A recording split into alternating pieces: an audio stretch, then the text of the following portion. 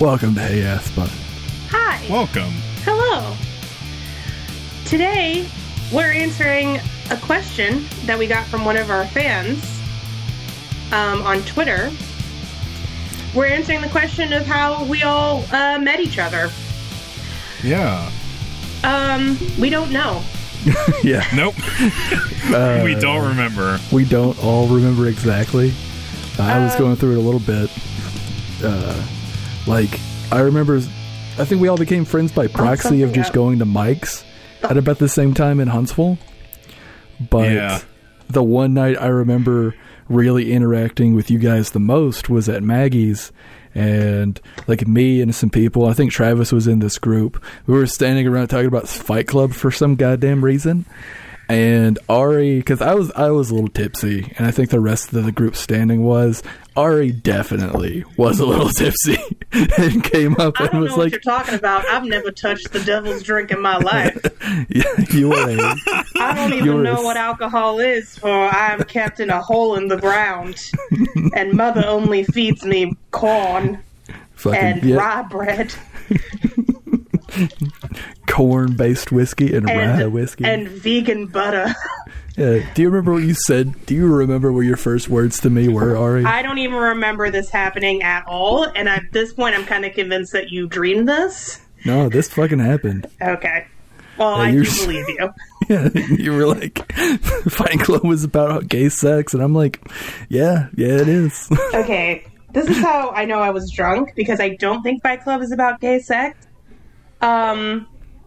Chuck Palahniuk has said that it is, and so that's why I was like, that's completely valid. Well, yeah, isn't all of Fight Club just a metaphor for a homosexual relationship? I mean, yes?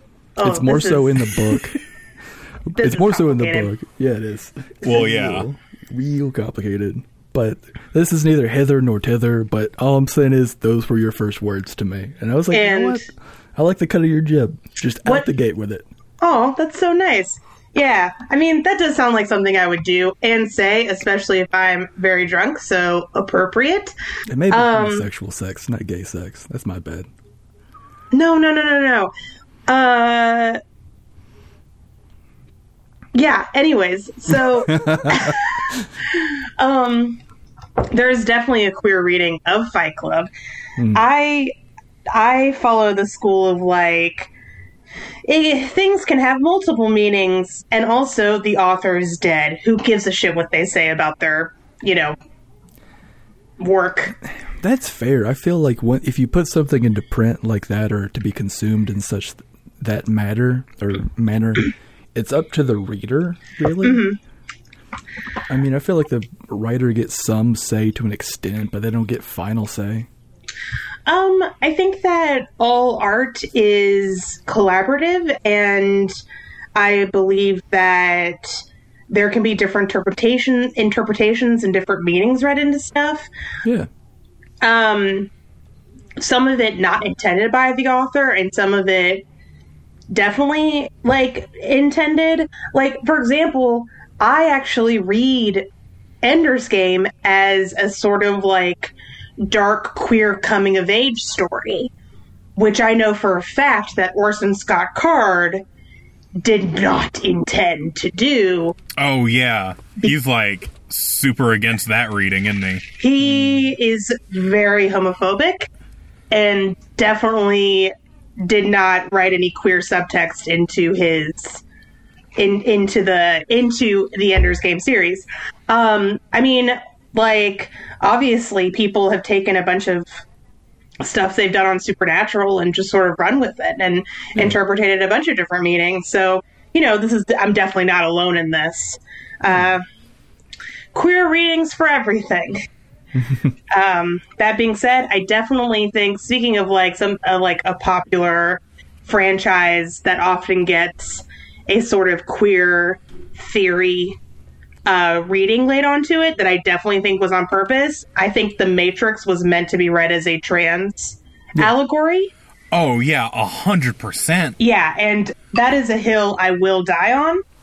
Like, didn't the Wachowski sisters confirm that the red pill is the red pill because that's what the color of estrogen pills was in the 90s? That I don't... Oh, okay, yeah. I mean... Yeah, I'm fairly certain that they've come out and said that. I know that that's at least a historically accurate thing about estrogen pills in the 90s, but I'm pretty sure that that's why the red pill is the red pill. Right.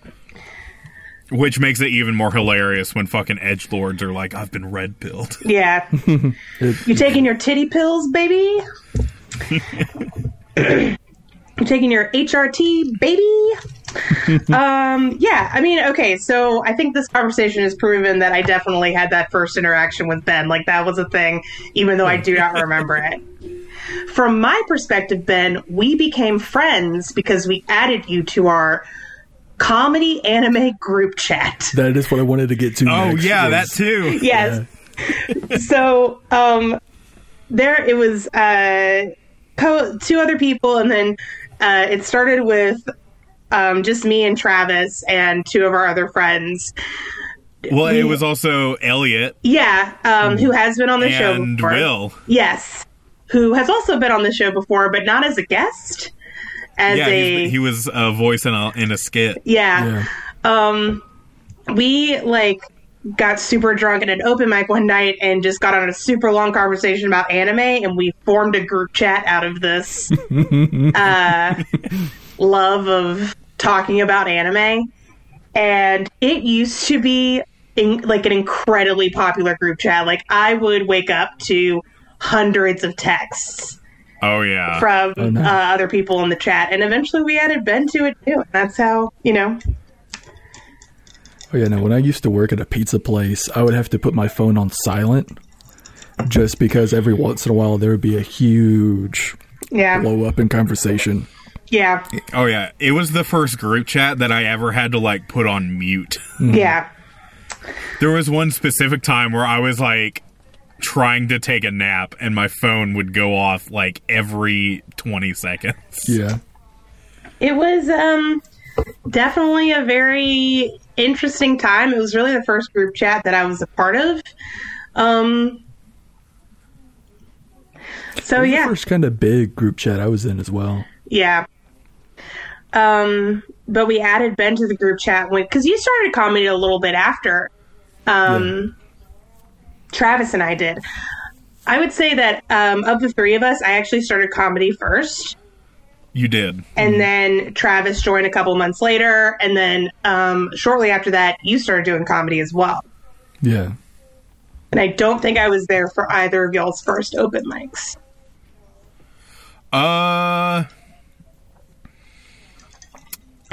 You might have been. Because my first open mic was after a show that, what's his name? Oh, Keith Bergman? Dustin Meadows was on it. This is how long it's been. Do you remember the show? It was a TGIM. Oh God, that show doesn't even exist anymore. Yeah. Oh wait, yes it does. Never mind. Oh shit. It was a TGIM, and it was Dustin Meadows and another guy from Ohio. I'm absolutely blanking on his name. It doesn't matter. Yeah, anyway. But Tara and Scott were also on that show. Mm-hmm. And I feel like...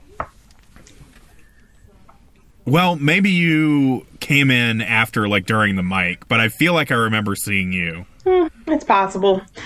I don't remember it. I really only remember my own first open mic, and one, because it was mine, and two, because somebody pulled his dick out on stage.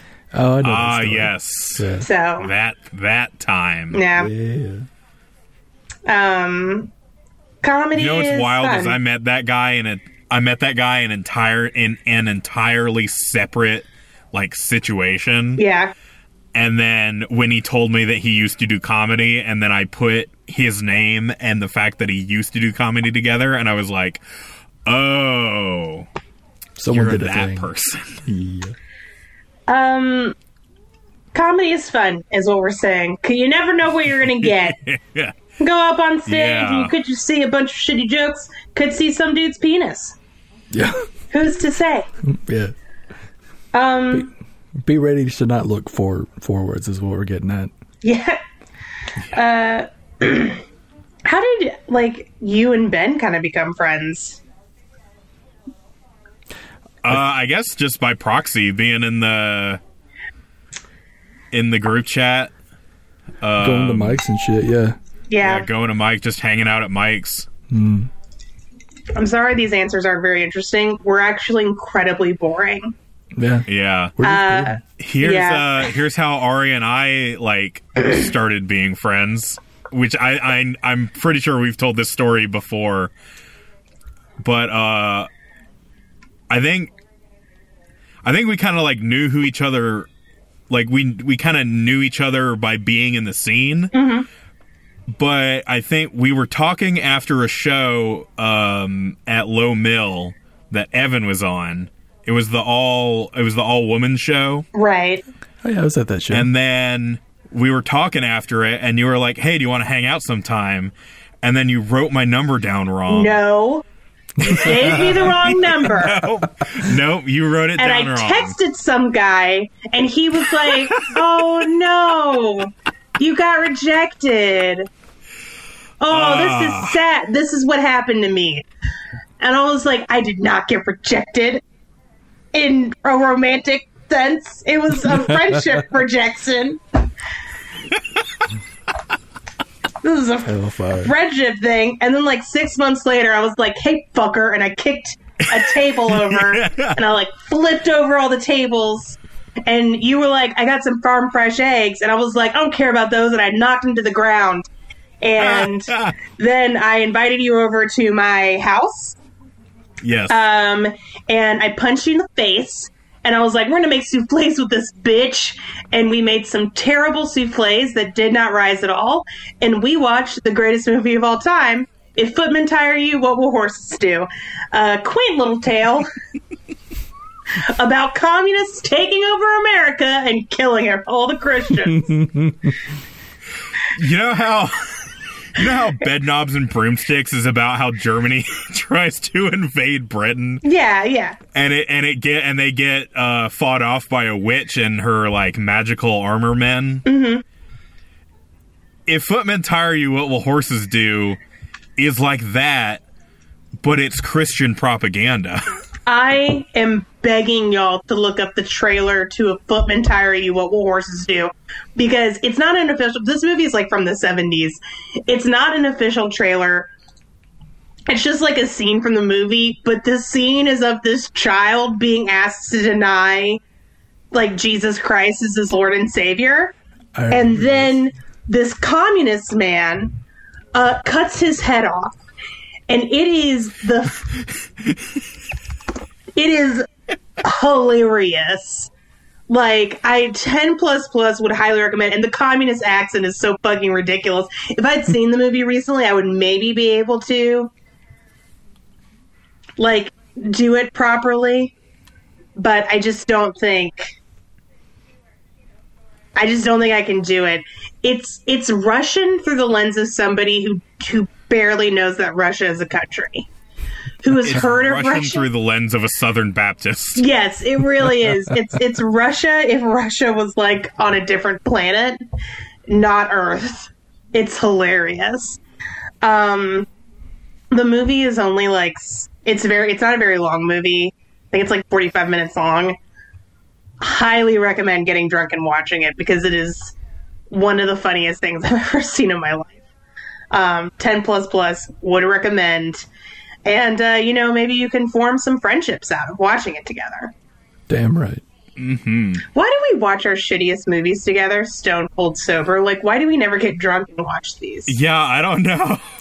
Well, I feel like we have to talk about them afterwards sometimes, and that's why we can't anymore. Yeah, that is true. Yeah. I think at some point we just need to take a little vacay and get real shitty and watch some hot garbage and not, like, have to talk about it. I want to watch something on the level of Devour and be drunk as hell. That's what I'm saying. Yeah, just get real sideways. God, remember not having to talk about things. I don't regret having to talk about things. It's just, Remember being able to watch something that wasn't supernatural or supernatural adjacent? What were those days like? Oh, be careful with this media you consume. You're going to talk about it on your podcast that 10 people listen to. So, would you guys like to... so I actually would like to watch... I have to complain about, like, LGBTQ films, because there are some good ones nowadays, but when I was growing up, it was rough. Slim pickings. Slim pickings. And what we had was not great. But, like, when I was young, I watched it because this is the only queer representation I was going to get. Yeah. Pretty much ever. And I think if I had to be like the best queer movie of my youth, I would say But I'm a Cheerleader. I watched that one when I was probably about 15 years old. And that's like a classic lesbian movie. It's got RuPaul in it. It's got Clea Duvall in it, who is just like a lesbian icon. Although I will say I was very disappointed because she actually, you guys have probably heard of it, Happiest Season. Yes. Yeah. So... I watched that. Yeah, I watched it too. It was a Christmas movie that came out in 2020 about... it was a lesbian Christmas movie. And there aren't a lot of those that are mainstream, so that was really fucking awesome, right? It was not great. And it was actually written and directed by Clea Duvall, and I was kind of shocked to learn that because, I guess I kind of expected better, because she's a really lesbian. Star-studded cast. Fuck, it's got a great cast, and like Kristen Stewart is fucking awesome. Aubrey Plaza's in it. Honestly, yeah. Throughout the whole movie, Kristen Stewart and Aubrey Plaza had more chemistry in their scenes than Kay Stewart and Duvall did. Just straight up. Oh, God. Okay, so the movie is about Kristen Stewart is going home for Christmas with her girlfriend, who she's been with for like 2 years at this point, right? She is considering proposing to her. She plans on going home, meeting the family for the first time, and asking her girlfriend's dad for like permission, very like basically his blessing, not permission, but very like heteronormative sort of thing. And on the way there, Kay Stu's girlfriend admits to her that, in fact, not only does her family not know they're dating, but she's not even out to them. And they think that Kay Stu is just like her straight orphan roommate. And they are all incredibly conservative. Her dad's a politician, and like if they come out, it's going to cause like this huge problem, and so Kay Stu has to go and pretend to be, straight and not in love with this woman. And I don't have a problem with the fact, because coming out is fucking awful. Mm-hmm. I would never recommend anyone come out. Well, hold on. I said that wrong. That was a joke. I was like, I'm setting up a joke. And I was like, no, this is a terrible message. I'm going to backtrack because there are some youths that listen to this show. Again, stay in school, don't do drugs, keep yourself safe, blah, blah, all of my youth's disclaimers, okay? Coming out can be a wonderful, self-affirming thing if you are in a position where it's safe to do so. If you're not, if you're underage, if you're still looking to your family for support, if it's unsafe, if you will lose your job, there is nothing wrong with staying in the closet. I hope that one day you reach a point where you can come out and it's like awesome and you're celebrated for being you and you're able to live your best life. But there is a downside to coming out. And that is you're going to have to do it for the rest of your life. Every new person you meet, everywhere you go, every job you have, and you can be chill about it. That is not me. I am not chill about anything, but it is possible. I've seen other people do it. But because we live in a society that is very heteronormative and cis-heteronormative, you know, and cis-normative, once it's not going to be like a one-time thing and everybody knows now and it's done. It's the rest of your life. And the right time to do that is different for everyone, and there's nothing wrong with that. At all. I personally don't enjoy coming out. I did it when I was 18. I came out as a lesbian. And then I was like, oh no, this guy kind of looks like a sexy Muppet. Ah, fuck. Maybe I'm attracted to men now. And that happened when I was like 25. And it's just, it's not an A to B thing. Figuring out your gender identity and your sexuality is not like a straight road, you know? And it can be very complicated and it can be very painful. And I don't have a problem with the fact that Harper is the girlfriend's name in the movie. Harper's not like out to her conservative family who will not be happy with the fact that she's a lesbian. I do have a problem with the fact that she doesn't communicate that with her girlfriend and then kind of forces her back into the closet. And then acts really shitty to her, like the entire movie. People were like goofing on this movie for being a coming out story, and that's like its own thing. But I think the focal point got shifted to that when the focal point should have been a very like out person having to go back into the closet. Right. Like that should have been more of the focus of the movie. Right, yeah. And then you add into the mix that Aubrey Plaza is this like other lesbian character, and her and Casey have amazing energy. And the entire time I was like, run away, Casey, get out of there, man. Like I just was like, take Aubrey Plaza and go. But yeah, I mean, it's on Hulu, and I know it's not Christmas anymore, but watch it for yourself and see what you think. And I definitely do understand the argument, Travis, though, of like, okay, we want a queer movie that's not about coming out, because a lot of queer movies are about specifically like what I would call queer storylines.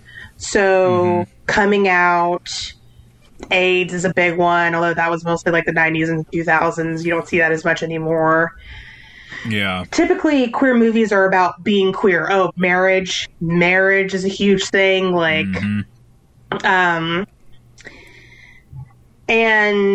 or just like queer culture in general.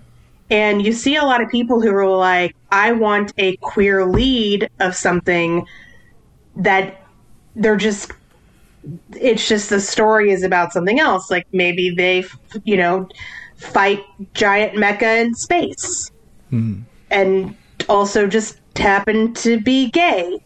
And I do think that there's definitely I think that there's a lot of queer narrative that can be explored in metaphor. One while also having explicitly queer characters and it not being about one of the accepted queer storylines. And I would definitely like to see more of that as well. So, there really should for be sure. more. Yeah. And I mean, to me, it's a representation thing. Like, I would have no problem, and just a quantity thing. Like, I would have no problem with, 100 coming out movies if there were also just more variety. Yeah. If every movie wasn't Happiest Season or, I don't fucking know, Love, Simon or whatever. Not that those aren't good not that there aren't good coming out movies. It's just like when it's every single one, it's like, okay, we get it.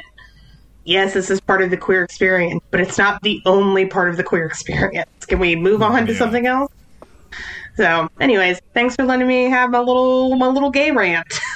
Sorry that took up so much time. Quota met. Oh, boy. I don't even remember how we got onto this subject. I think I was like, I just want to talk about gay movies for a minute, and y'all just got to sit through it. Oh, because we were talking about watching stuff without having to review it. Oh, yeah, and I was like, here's a bad movie I watched recently that I was for some reason sober for. Happiest Season. What the fuck is up with that? So. Oh, that's right. Being sober for bad movies. Yeah. I'm tired of being sober for these movies. I want to be drunk. I want to be drunk, and then I want to talk about the subtext in Fight Club. Other Chuck Palahniuk books. It doesn't all have to be Fight Club, but we'll do other Chuck Palahniuk book title. Fucking hell. Fight Club 2. Bub. Lullaby. There we go. There you go. The hilarious thing is I used to be a huge Chuck Palahniuk fan, and I read so many of his books and could not remember the title of a single one of them. Fight Club for a minute. Okay. It's fine. All right. Are you ready to move into the episode proper?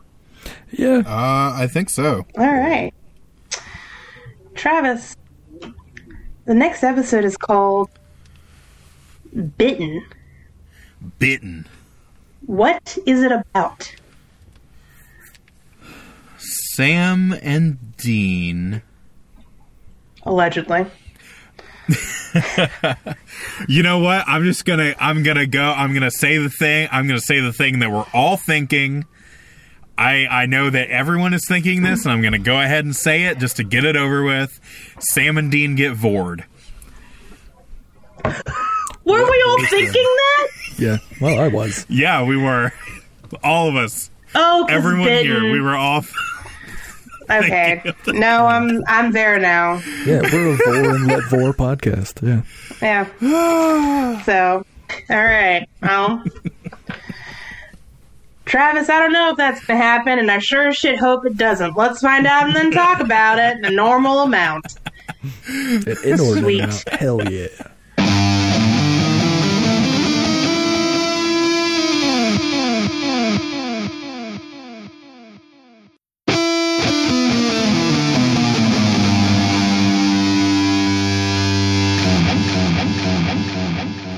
And we're back. Yeah, baby. So this episode was like kind of cool and different. Was it though?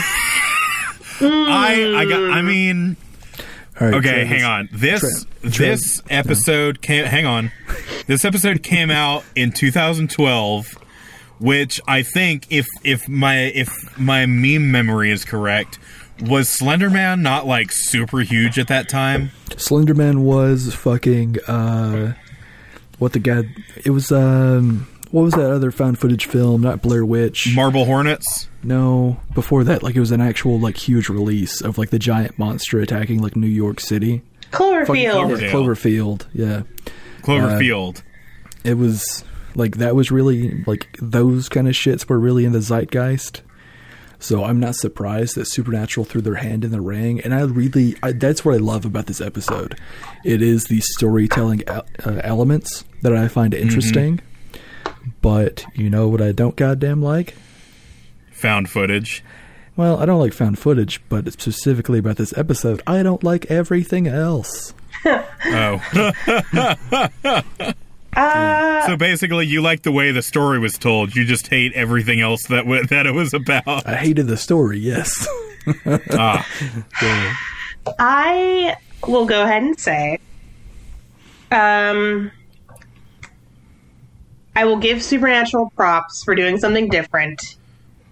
Yeah, see, that was my main thing. It's like, oh my god, they're doing something that's not the formula. Yeah.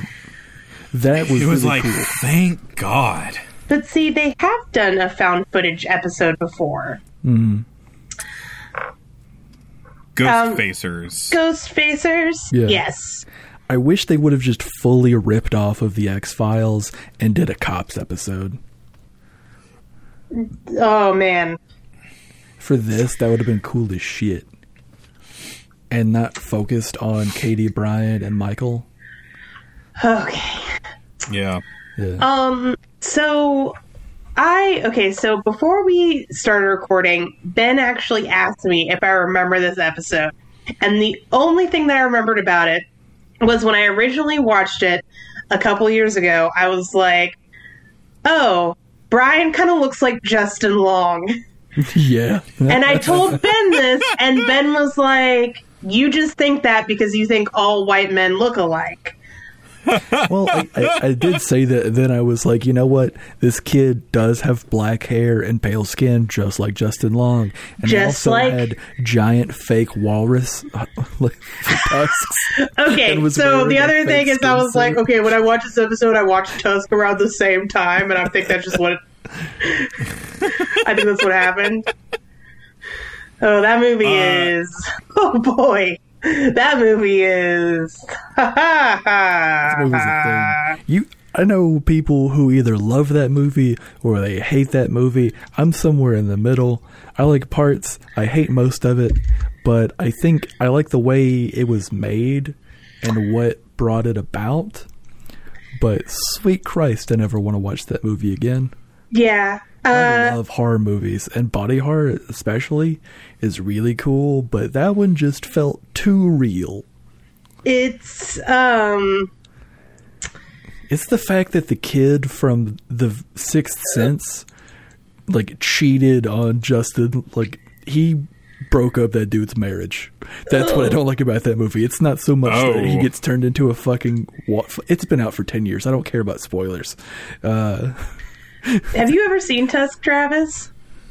I have no idea what y'all are talking about. Okay. It's a Kevin Smith movie. Yeah, it's a horror comedy film. It's very light on the comedy, very erect on the horror. I would also go ahead and say very, very, to borrow a turn of phrase from Ben, very erect on the tragedy. Very sad movie. Oh, yes. It is a very sad movie. And it is about Justin Long, who is a podcaster, going to Canada to interview this, like, eccentric who is in love with a walrus. The fucking Epic Mealtime guy is in this movie. Yeah, he's in it for like 2 parts. Harley Morenstein is really funny in both of the scenes that he's in. All right, so do you guys know what brought this movie about? I couldn't even imagine. Right, I got you. Don't worry. Uncle Tecky's got you. Tech and Nay, and we got this. Annie Hoozle. So Kevin Smith has a podcast. It's like the Oddcast podcast, I think. Or it's like it's some other name having to do with View Askew, Kevin Smith's movie company. And they found this Craigslist article or Craigslist sale page out of Canada for a buy or rent kind of deal. And it was this long fucking post. And basically what it boiled down to, it was this older gentleman who was like, I have a room to rent. You pay $0 a month for rent, and you can stay for as long as you want if we hit it off and we have good chemistry. And he was like, explicitly throughout this, he peppers in like nothing sexual, nothing untoward, nothing like that. But he's like, the only thing you have to do for me, he's like, not on command, but fairly regularly, I'm going to need you to wear a walrus suit. Not a walrus costume, a walrus suit.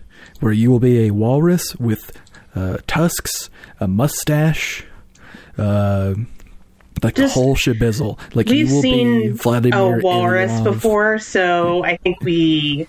Oh no, it's just to nail it's to nail this shit home, because it's like 5 sentences of this fucking thing where the guy's like, you're going to be a walrus and we're going to have a conversation. Because it's very much like a Captain Ahab and the white whale, but instead of like hunting the whale down, it's the guy just wanting to have a conversation with the walrus. And basically that's kind of what the movie is. It's basically if Kevin Smith went to Canada to interview this real man that posted this thing, and then gets turned into a walrus because the guy's like, hey, you have a mustache just like a walrus. I'm gonna turn you into one. What? Yeah. And so the guy that like has the house emotionally and mentally abuses the absolute fuck out of Justin Long and makes him believe that he is a walrus. Anyways, let's not watch this movie ever again. Yeah, no, there's a reason why I'm like, I don't want to watch it again. Have y'all seen Don't Hug Me, I'm Scared? Yes. Yeah. Okay, at the end of the first Don't Hug Me, I'm Scared episode, everybody's like, let's never be creative again. Yeah. Yeah. That's how I feel about Tusk. All right. Great. Cool. It is let's never do this again. It is a downer to talk about. It is a disgusting movie. I mean, you know what? This is actually a good segue into kind of one of the things I want to talk about this episode. So, top of the string. I'm going to connect it. I was like, I think Tusk is a disgusting movie, and I've seen Human Centipede. Yeah. Oh, man. I hate the movie Human Centipede. We don't need to talk about what the plot of Human Centipede is. You already know. You know what Human Centipede is about. Yeah. I hate that movie because I read an interview with the director who was like, this movie is a critique of hyper-violent, like our hyper-violent, hyper-sexual culture. Mm-hmm. Sir, I've seen your movie. It is not a critique of that. It is a product of that. Yeah. This is the danger of satire.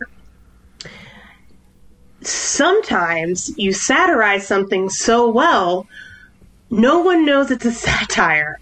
And that's bad. Yeah.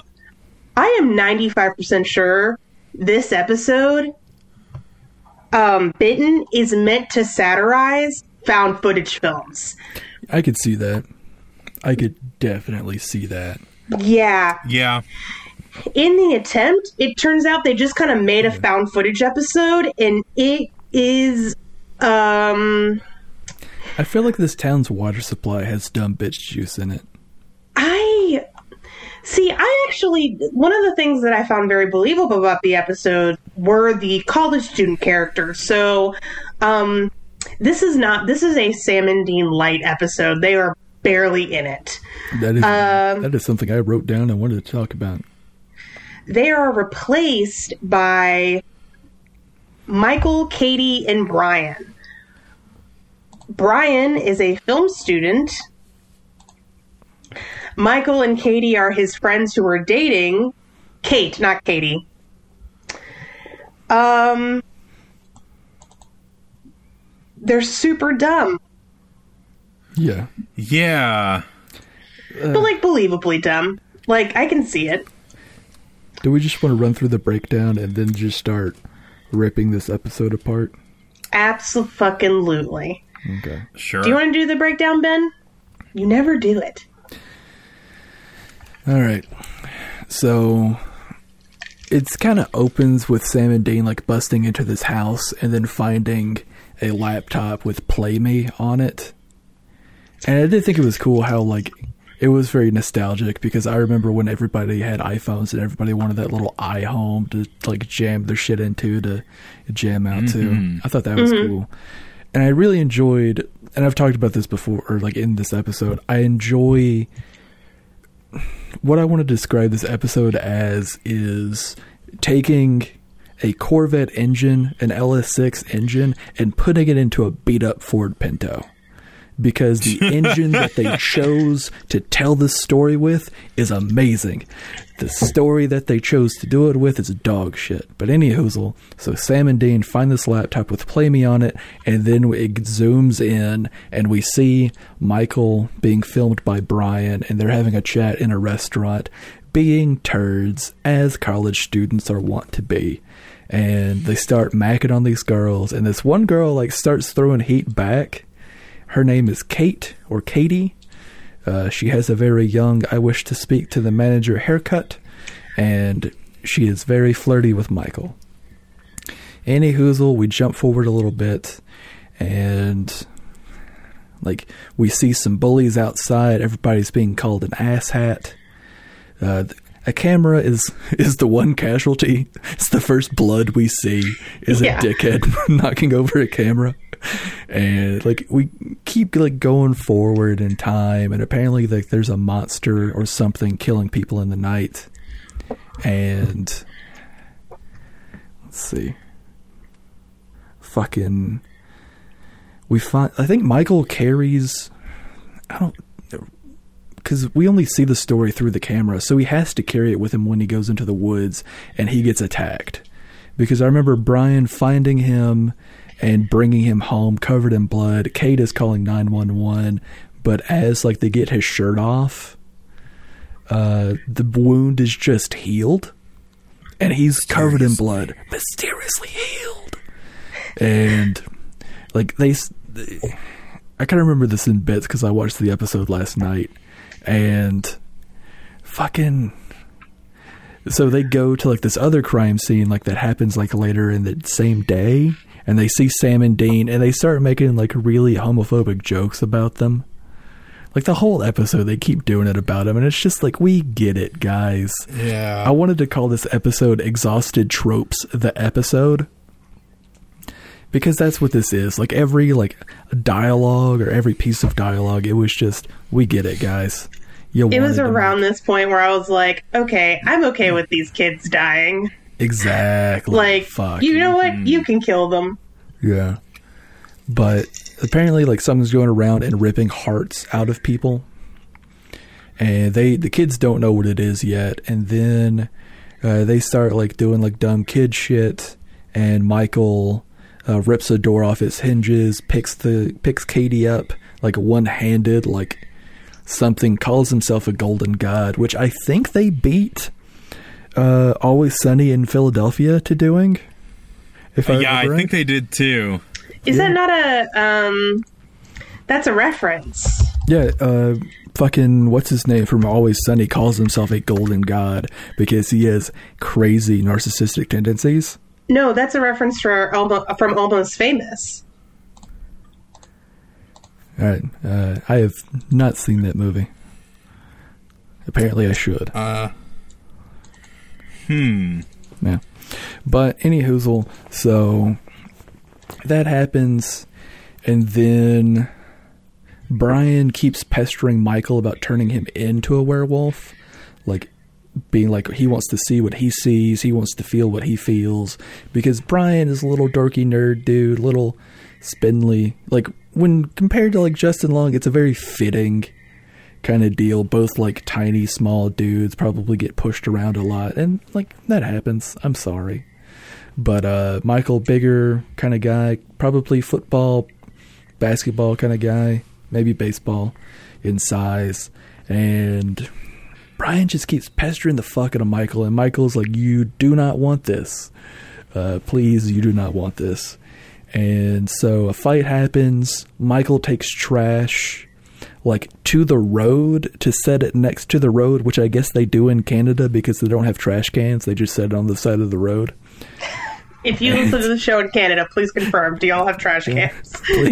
Please do. You need us to send you some trash cans. Yeah. We'll disinfect them before we send them. But then we jump cut to these bullies that we had seen earlier being like, something's attacking the streets. We as manly men have to go out and defend these streets. We have to defend our women and shit. And they split up with like baseball bats and hockey sticks because this is Canada. And they go they start like running around, and one of them sees Michael and just starts pestering him.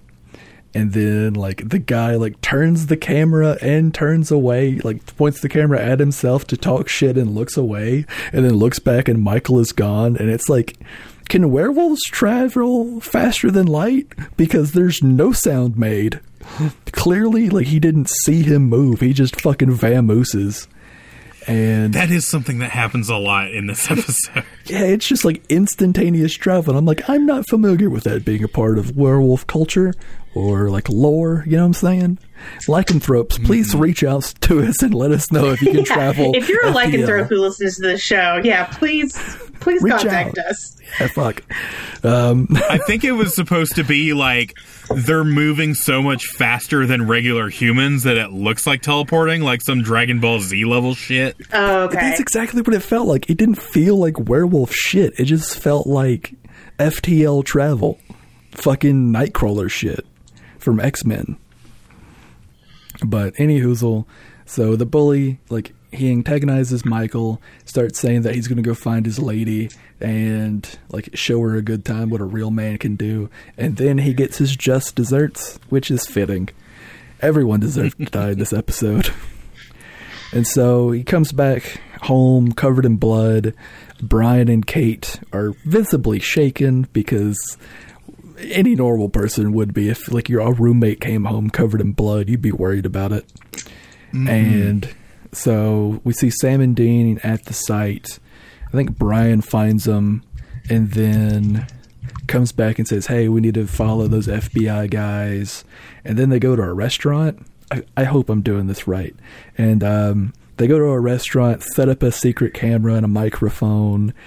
And I wrote down a big note which says, why the fuck are Sam and Dean talking about this dumb shit at full volume in a goddamn restaurant? Right. Like, did they go to the water that fountain? Security camera in that fucking, like, Denny's has amazing audio.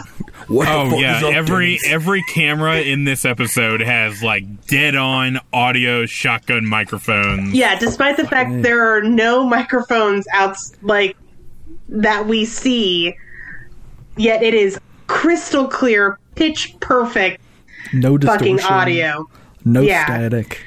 No, you could hear a fly fart from across a football field. Yes. Jesus.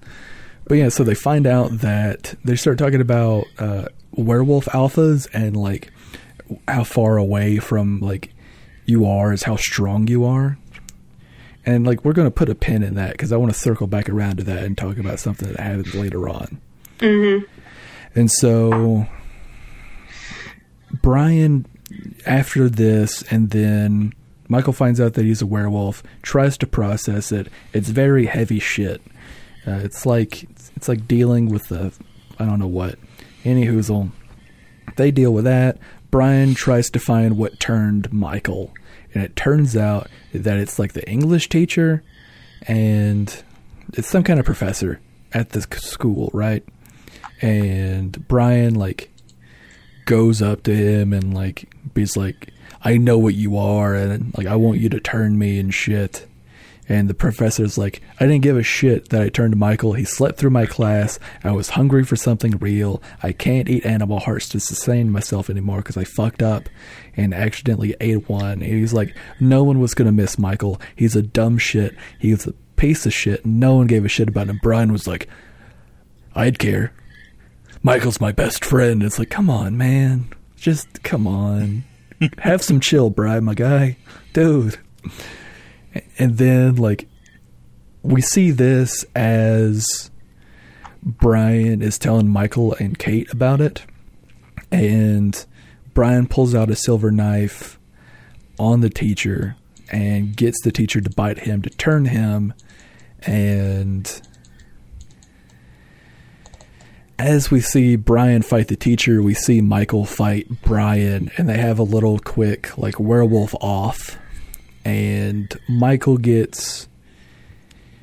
I think Brian bites him too hard or something.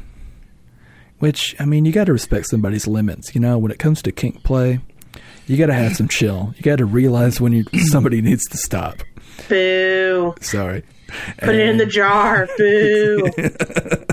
And Kate is visibly shaken, and Brian turns her, and then, like, Kate has a little breakdown in the bathroom, and then, like, collects herself, opens the door, and says, "I see what you see, Brian. I see your point.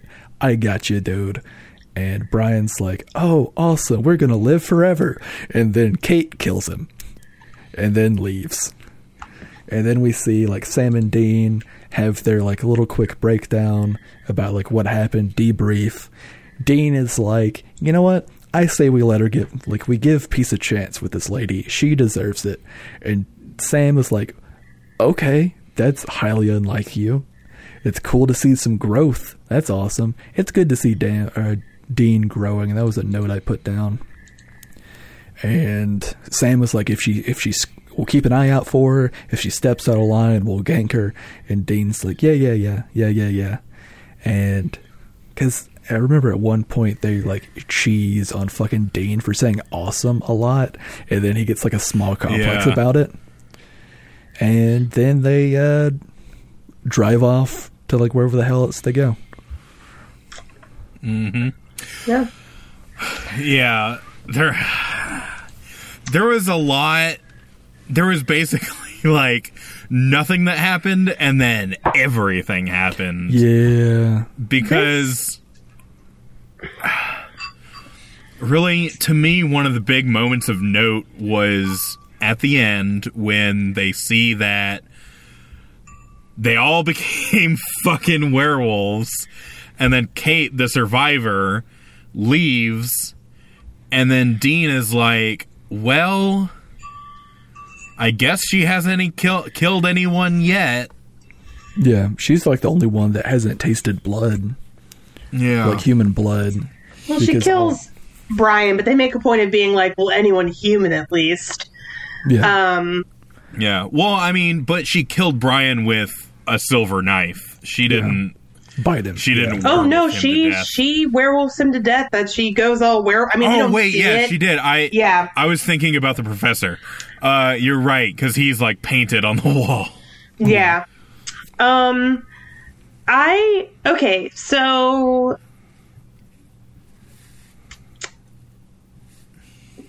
this episode has some things that make me question things.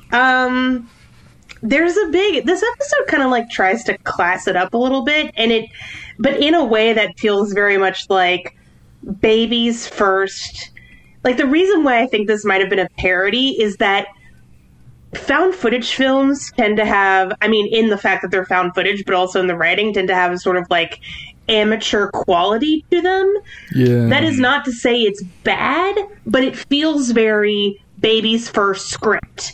Yeah. That's why, to me, Michael, Brian, and Kate are the stockiest of stock characters. The conversations they have feel very rote to me. And then the way they try to give it some, like, extra meaning is through a Lord of the Flies metaphor. I question the use of Lord of the Flies there, though. The "I am a golden god" reference, or "You are right," it is a reference to Almost Famous. The quote was originally coined by Led Zeppelin singer Robert Plant. Okay. Oh, nice. I do definitely see the Lord of the Flies metaphor, because being a werewolf could definitely be the conch shell.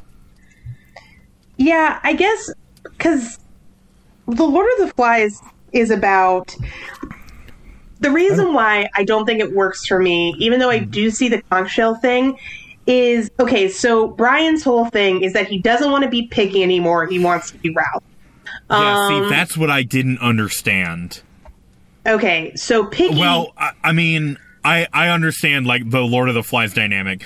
Right. Well, I guess the thing is, Brian was misdirected in not wanting to be Piggy. Yeah. So Brian is, I guess, the shorter and therefore less attractive of like the two guys. He is the Justin Long looking one. He's nerdy. He's introverted. He's obsessed with making this movie. That's how the whole found footage thing starts. Is he's just going to film everything in his life until he comes up with a movie idea. Yeah, until he comes across a movie idea. And this episode really stretches the believability of the found footage aspect of this, because when I say, and again, this is why I'm like, this was meant to be a parody. When I say he films everything in his life, it's everything. He third wheels on Kate and Michael hard, is always with them. Yeah. And then they also carry around cameras everywhere in moments that feel completely insane to have cameras in. Like, yes. And they're not looking for this. I mean, they're helping out Brian, but they're not like as invested. Like, Kate's a fucking law student. Or, going to be a law student. I think they're undergrads, but like only 1/3 of this tricycle like has any film school or film class training, and it's kind of unbelievable that Katie.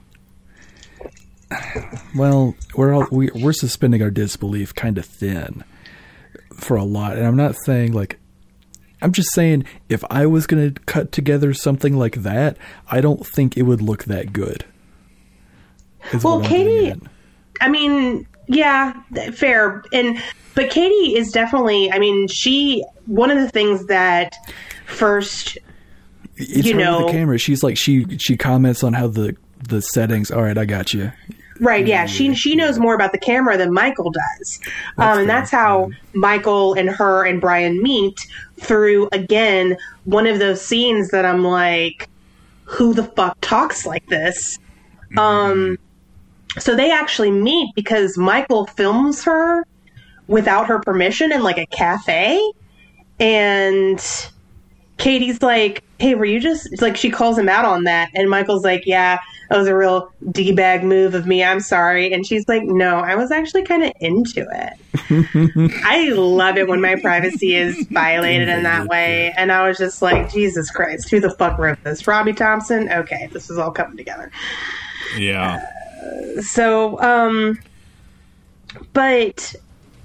the Lord of the Flies thing doesn't work in the Piggy and Ralph thing for me anyways, because Lord of the Flies is not an alpha and beta like males. Well, I guess it kind of is. Maybe I don't know what the fuck I'm talking about. I'm on your track too, because I did not like the Lord of the Flies metaphors. It's like, real loose at best. Yeah. To me, it feels like Lord of the Flies is about, okay, you can take, the most. It was written by William Golding in 1954, and it has some William Golding thoughts, right? Yeah. Basically, you can take the most civilized, heavy quotations around that, like best bred young men. Put them in a situation where they will have to, they'll lose everything, right? Yeah. End up on an island or whatever, and they will lose their minds, essentially. And I just didn't really see that in this episode. Yeah, it was real loose. It was like... I think the thing about it was no one was paying attention to the lecture. It was like, because I feel like there was even that scene when Brian was talking to the professor and he was like, I don't want to be Piggy. And the professor was like, what the fuck fuck are you talking about? Oh my God. What would have saved the episode for me is if the professor was like, have no idea what this is about. This doesn't make any sense to me. It was like all the characters only read half of Lord of the Flies. Yeah, they read the Spark Notes version. Yeah. Yeah. Lord of the Flies. It's a book for sure. It definitely is a novel that we all had to read in high school. I don't. Yep. I think I skipped reading it and just read the Cliff Notes for like tests and shit. Okay, this is why you like the Lord of the Flies metaphor in this episode. Yeah, no, I'm just kidding. Probably. I'm just with you. I was just Lord of the Flies was one of those books that I liked in high school, and then when I read it again years later, I was just like, eh. Yeah, exactly. It's good when you're a kid, and then anything past that, it's like, no. Yeah. One of the big reasons why I didn't enjoy this episode, though, is that everything that makes even other bad episodes of Supernatural enjoyable, the fact that J-Pad and Jensen Ackles are charismatic actors, the jokes, the witty, like, snappy dialogue, the strangeness, all of that is not here. Yeah, because they're barely in the goddamn episode. They're barely in the episode, and then Kate, Michael, and Brian have the flattest personalities. Like, there's no jokes. There's no... Yeah. It's way too serious. Yeah. It's way too... I think... I would also go and say they're just not super likable characters to follow. Like, there was definitely a way to make these characters enjoyable, but I honestly think they were so committed to doing this, like, hilarious parody of found footage movies that they just they drank too much of the Kool-Aid and got too far fucking in. Yeah. Because they went full Serpico. Yeah. Well, I'm gonna so this episode was written by Robbie Thompson, who I feel like has a grand old time stuffing as many references to media as he can in an episode. Yeah. Like, the plot to an episode for Robbie Thompson is secondary to all of the references he can jam in. So I'm looking at the wiki right now on Supernatural Wiki, and we've got references to Blair Witch, Chronicle, Ghostfacers, Christopher Nolan, Last Year in Marienbad, Brokeback Mountain, Friday Night Lights, Starsky and Hutch, and Rizzoli and Isles, Guns N' Roses, X-Files. We did not Blair Witch again, Almost Famous, Interview with a Vampire, Lord of the Flies, and possibly Doctor Who. And there's a poster for Coven. And I am exhausted. Yeah, we didn't need a third of those. Yeah.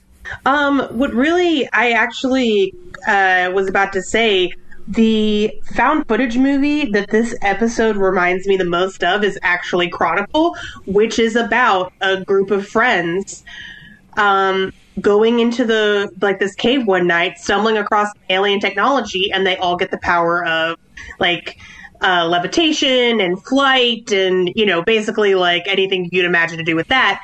And one of them is corrupted by this power, and he ends up dying, and it ends with an incredibly, like, sticky, schmaltzy ending that is not earned in any way.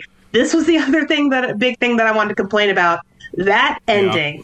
So it ends with Kate cutting Brian's footage together and leaving a note for Sam and Dean. And Ben already mentioned basically being like, please don't, come after me.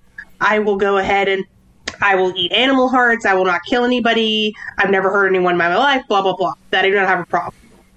But she cuts in Brian, Michael, and her, like, where do you expect to be in 5 years? And it's supposed to be this, like, super emotionally charged moment. And it probably would have been if I gave a single solitary shit about any of them. Because their lives have been ruined by this. And they weren't...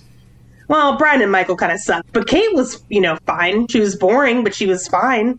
She wanted to be, like, an environmental lawyer. And, had a Karen haircut before that was really a thing. Yeah, Brian and Michael could have, I mean, the entire time I was just like, y'all can eat just straight up dicks. Like, there is not a whole lot of value from you.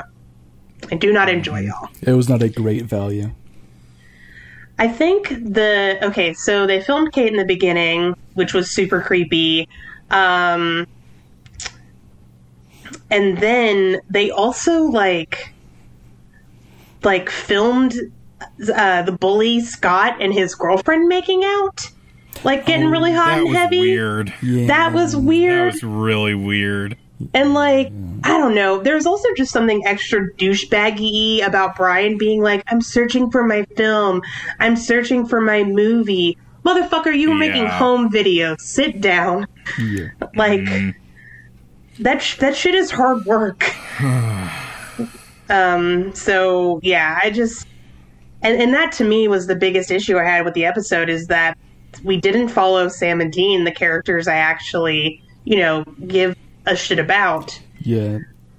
We followed these three yokels. Yeah. One of my notes was, the show needs to stop putting Sam and Dean in the back seat. Yes. Yes. Well, if you're gonna do something like that, you gotta do it to where the characters you are following are actually likable and you care about them. Like, I recently rewatched H. Bomber Guy's video on Sherlock, and in it he talks about the Stephen Moffat episodes of Doctor Who that he wrote before he was showrunner. Episodes like The Empty Child and Blink, and those are all episodes where the Doctor takes a back seat in the episode. But Supernatural, like, hasn't figured that out. Yeah. The Supernatural episode that this reminded me most of was Ghostfacers. It's also, got a found footage aspect. It also has characters that kind of like, not really take the lead. Sam and Dean are still a pretty big part of the episode. Definitely more than they were here. But it was funny. Yeah, that's the thing. Ghostfacers was hilarious. It was also a parody that worked because it was being a parody of ghost shows. And the reason why we knew it was an effective parody is that all actual ghost shows are fake because ghosts aren't real. And it was, it was hilarious. Like, and it also had some touching moments, but the characters were actually interesting, so you kind of gave a shit. Even though the two main Ghostfacers are kind of douchebags, just like Brian and Michael are. But you still want them to live because they're so hilarious. They're hilarious and they're likable. There were good jokes in the Ghostfacers, in the two episodes with those guys. And was there a time you even chortled, chuckled, snorted even in this episode? In this episode? Not a single time, no.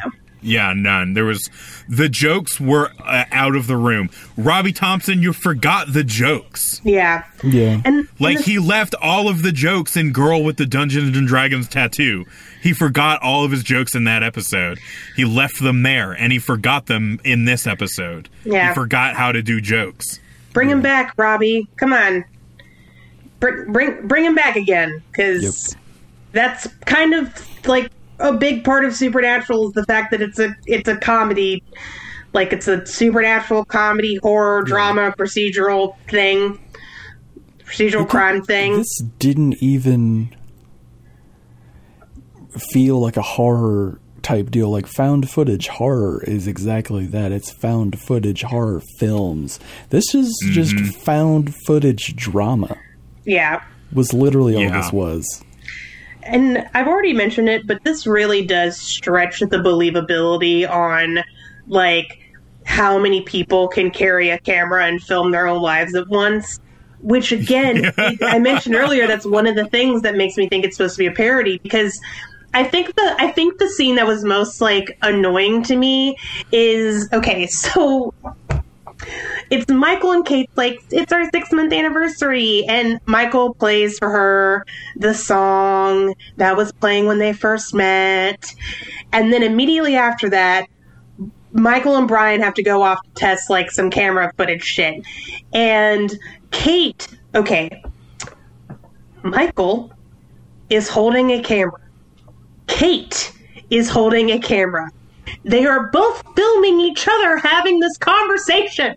And in the conversation, they talk about how Brian doesn't have any friends. I was just like... He has more cameras than friends.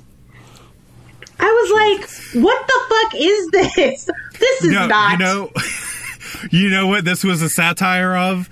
It was a satire of YouTube vlogger collabs. Yes. Oh my God. Because they're all just pointing cameras at each other, but they're all pointing cameras at each other. Yes.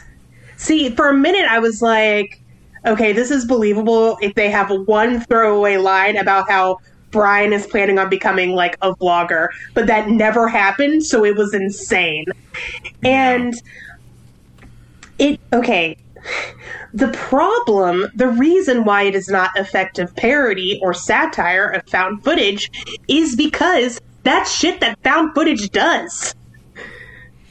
Like, they're just making found footage again.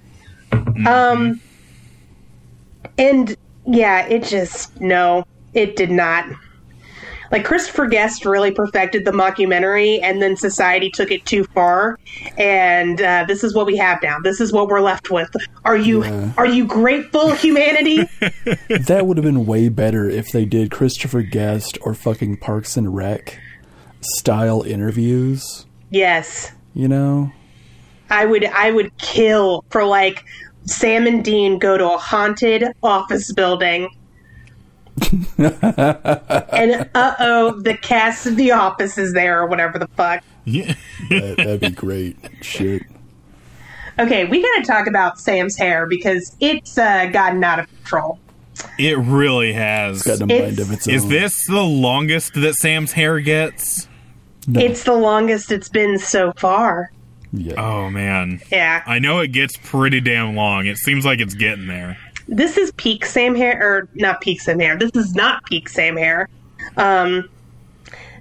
Peak Sam hair won't happen for another couple of seasons, but this Sam hair is pretty Sam hair. Peak Sam hair was season 2. Mm-hmm. Oh no, that was the worst. Least favorite Sam hair is season 2 Sam hair. But yeah, it is long. He's got like a hint of sideburns, which he did last season. It is conditioned. Mm-hmm. Those ends are looking neat. It's the sammiest hair that Sam's had so far, but it won't be the sammiest hair that he gets.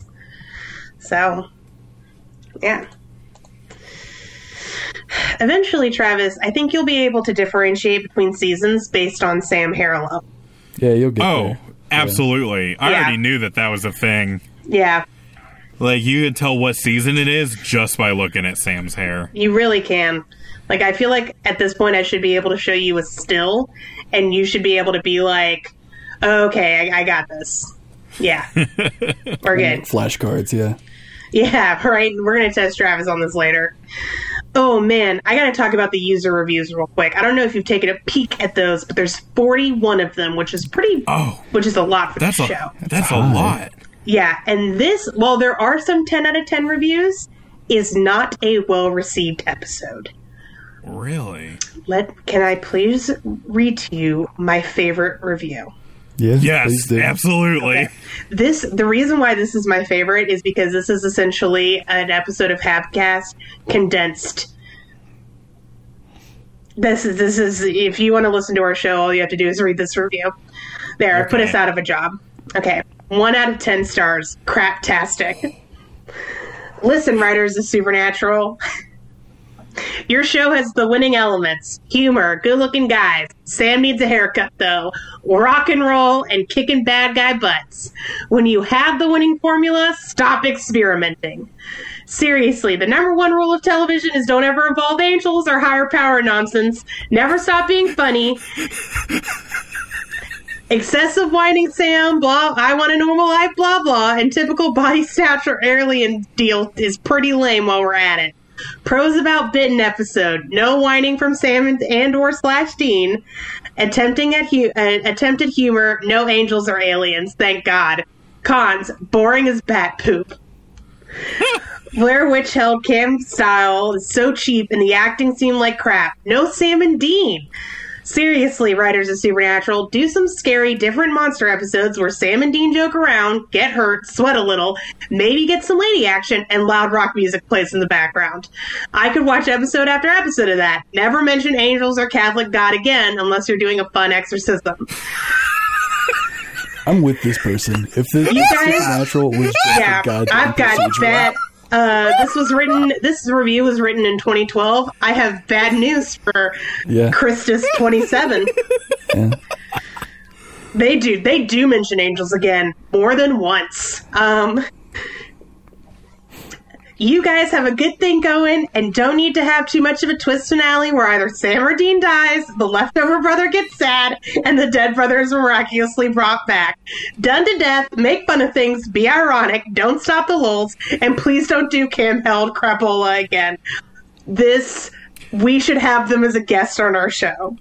I feel like this is amazing. Something about the way this is written makes me feel deep in my heart that this was written by a Mormon.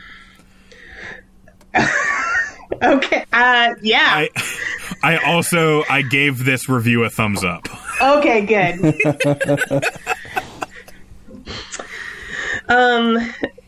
Another good review. The fuck was that? That's a bomb-ass review right there. Supernatural is the best part of my week. I keep checking the date, not so I can see how far the end of the week is, but how far Supernatural is. It's like being promised candy, then getting a bowl of uncooked vegetables. Even if I liked this sort of teen Blair Witch Project soft 3-year-old horror kind of thing, the script doesn't even make any sense. The chick is more of a buddy to the big guy than the skinny kid.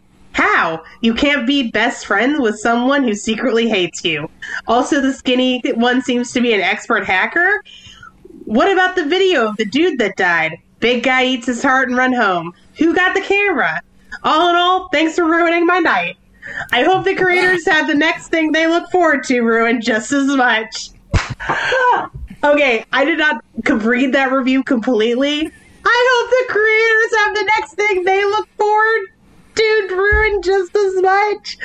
I'm putting that on my tombstone.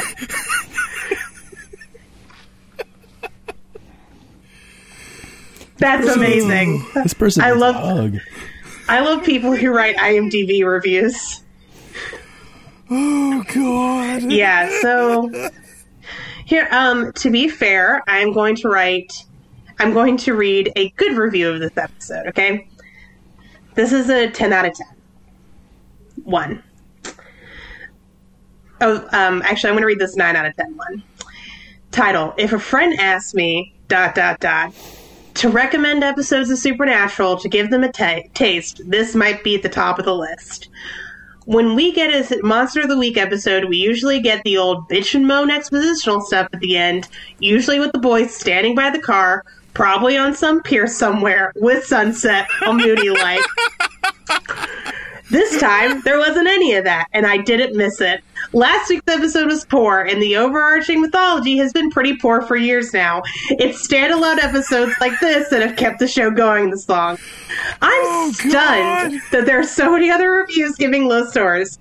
And more generally, I'm a little saddened that TV is well and truly stuck in the serial soap model. Back in the day, you could pick up an episode of Star Trek or The X-Files from anywhere within their multiple-year runs and simply sit back and enjoy without needing to know where you were in the plot. This episode's writer was brave, and the producers were brave for letting it happen, and in my mind at least, it paid off. It seems that it was a hard fight because the episode's writing was honed to a shine, probably as the writer had to try to persuade everyone that this was a good idea by polishing and polishing. I really hope they take more risks with so many fans of the show preferring I really hope they take more risks, but with so many fans of the show preferring to be spoon-fed the rubbish we've been seeing far too much over the last few seasons, I regret that I probably shouldn't hold my breath. If you had one hand on a pile of all the Supernatural Monster of the Week episodes, without the 5 minutes of each end where the brothers fight and hug, and on the other hand you had all the mythology and could choose one for your desert island, which would you pick? Well, Ben and Travis, you have one hand on a pile of all the Supernatural Monster of the Week episodes without the 5 minutes at the end where they talk about our feelings and hug and shit. And then on the other hand, you have all the mythology episodes and you're about to go to a desert island and you can only bring one. Which group of episodes do you bring? Riddle me that. Oh, God. That is such a hard fucking question. It is. It really is. And the answer is neither. I instead bring the X-Files with me. Yeah. I'm going to bring Buffy the Vampire Slayer. That's my answer. That, honestly, those two reviews that you just read, that, you're right. That is what listening to our show is like. It really is. All of these reviews. First of all, I love IMDb reviews. This is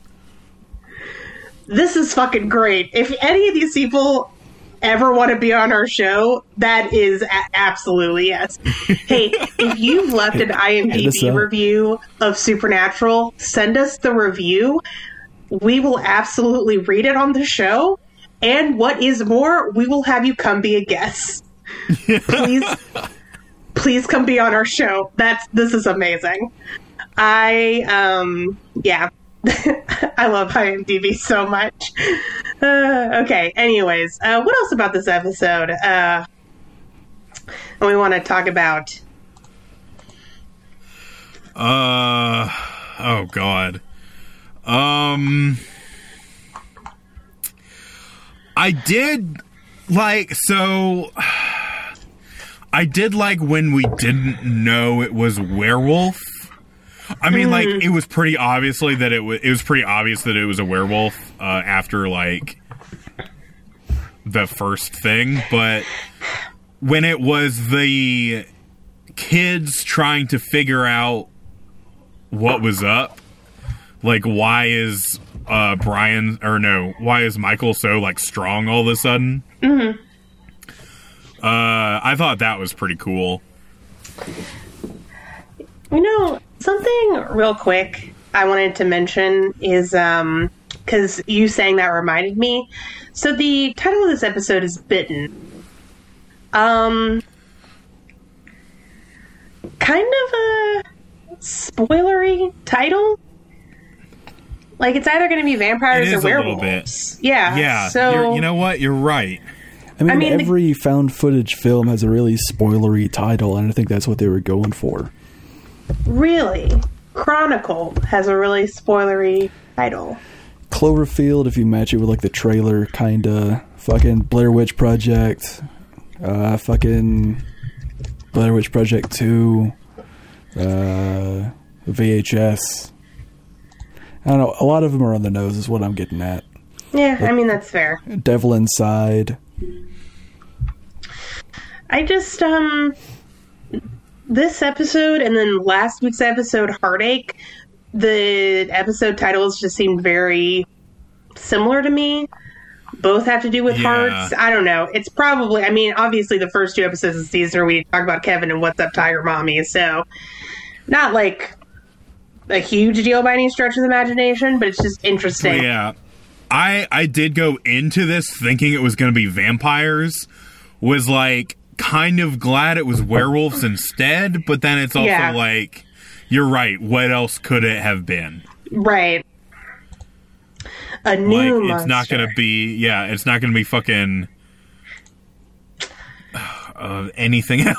Just anything once, else. I want to see an episode of Supernatural that's like, actually, I'm a Rougarou, and I just have a really weird biting kink, and that's why I've been... Rougarous eat people, so that would have been appropriate. Also, vampires, or werewolves, so werewolf adjacent, if you will. Anything else? Any final thoughts, calms, questions, hopes, dreams, wishes, judgments? The whole episode was the cold open. Oh my god. I think if I had to, listener, if you have been listening to this episode and you just don't get where we're coming from, it's okay. You can love this episode. I support you in your decision to love this episode of Supernatural. But if you want to watch a scene that just encapsulates my mood on this, it's the scene where after Sam and Dean watch the whole found footage movie, which is, 30 minutes of their life they're never getting back, but whatever. Dean just kind of is like,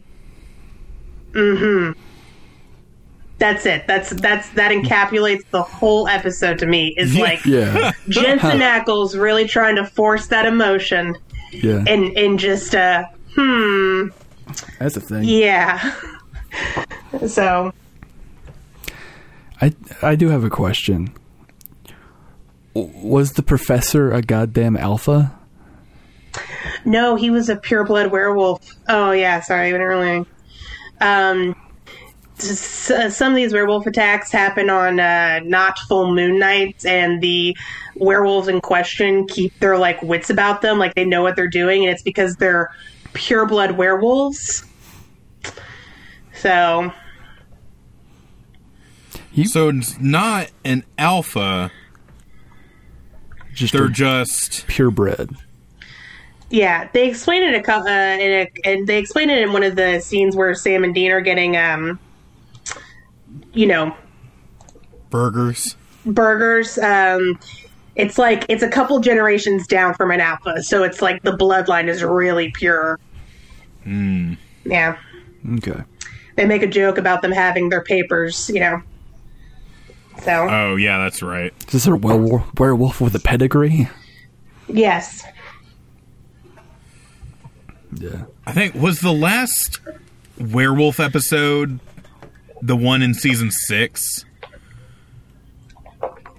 Yeah. Yeah, I don't think there were any werewolf episodes last season.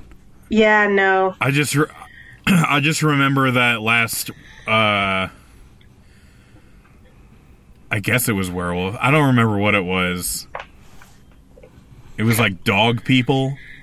You know what? This could have been a cult episode. I'm just saying. You're going to keep saying that. Yeah.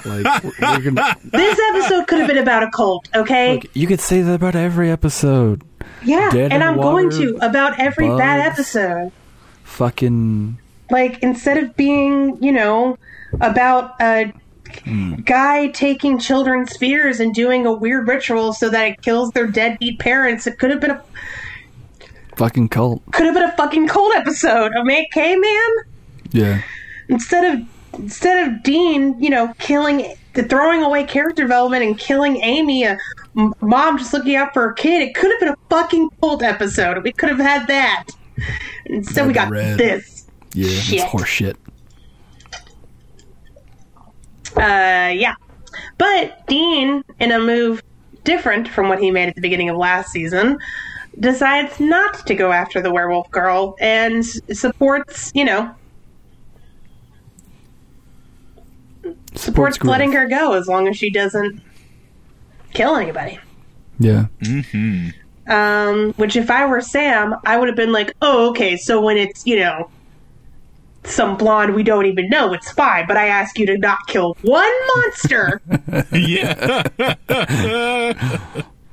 Cool. This is great. I'm going to remember this, and writes it down in a little, Fuck Dean book, which I assume he has, probably. Okay, anyways. Yeah. All right. Well, I say we go ahead and wrap this bad boy up. Yeah. All right. Thank you so much for listening. If you want to hear more from us, please check out our website, habcast.com, where you can find links to all of our social media. That is at Habcast on Twitter and Instagram, and Hey Ask But a Supernatural Podcast on Facebook. Yeah, sorry. My mind is like, go fuck yourself, Ari. Okay, I will. If you want to hear our other show, please check out our Patreon, where for $3 a month you can get access to Let's Jackass, the show where we watch things about supernatural actors that are not supernatural. Thank you guys so much for listening. Travis, the next episode is called Blood Brother. What's it about? Blood Brother. This one's going to be about a Papa Roach song. What you got, Travis? So Dean, wait, who is it gonna be? Bobby.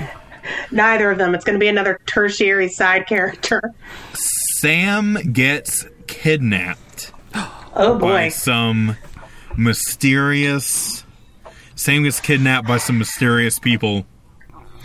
And Dean has to track down who is responsible. And all the while, Sam is like chained down and he can't move. And these people are like basically taking blood out of him.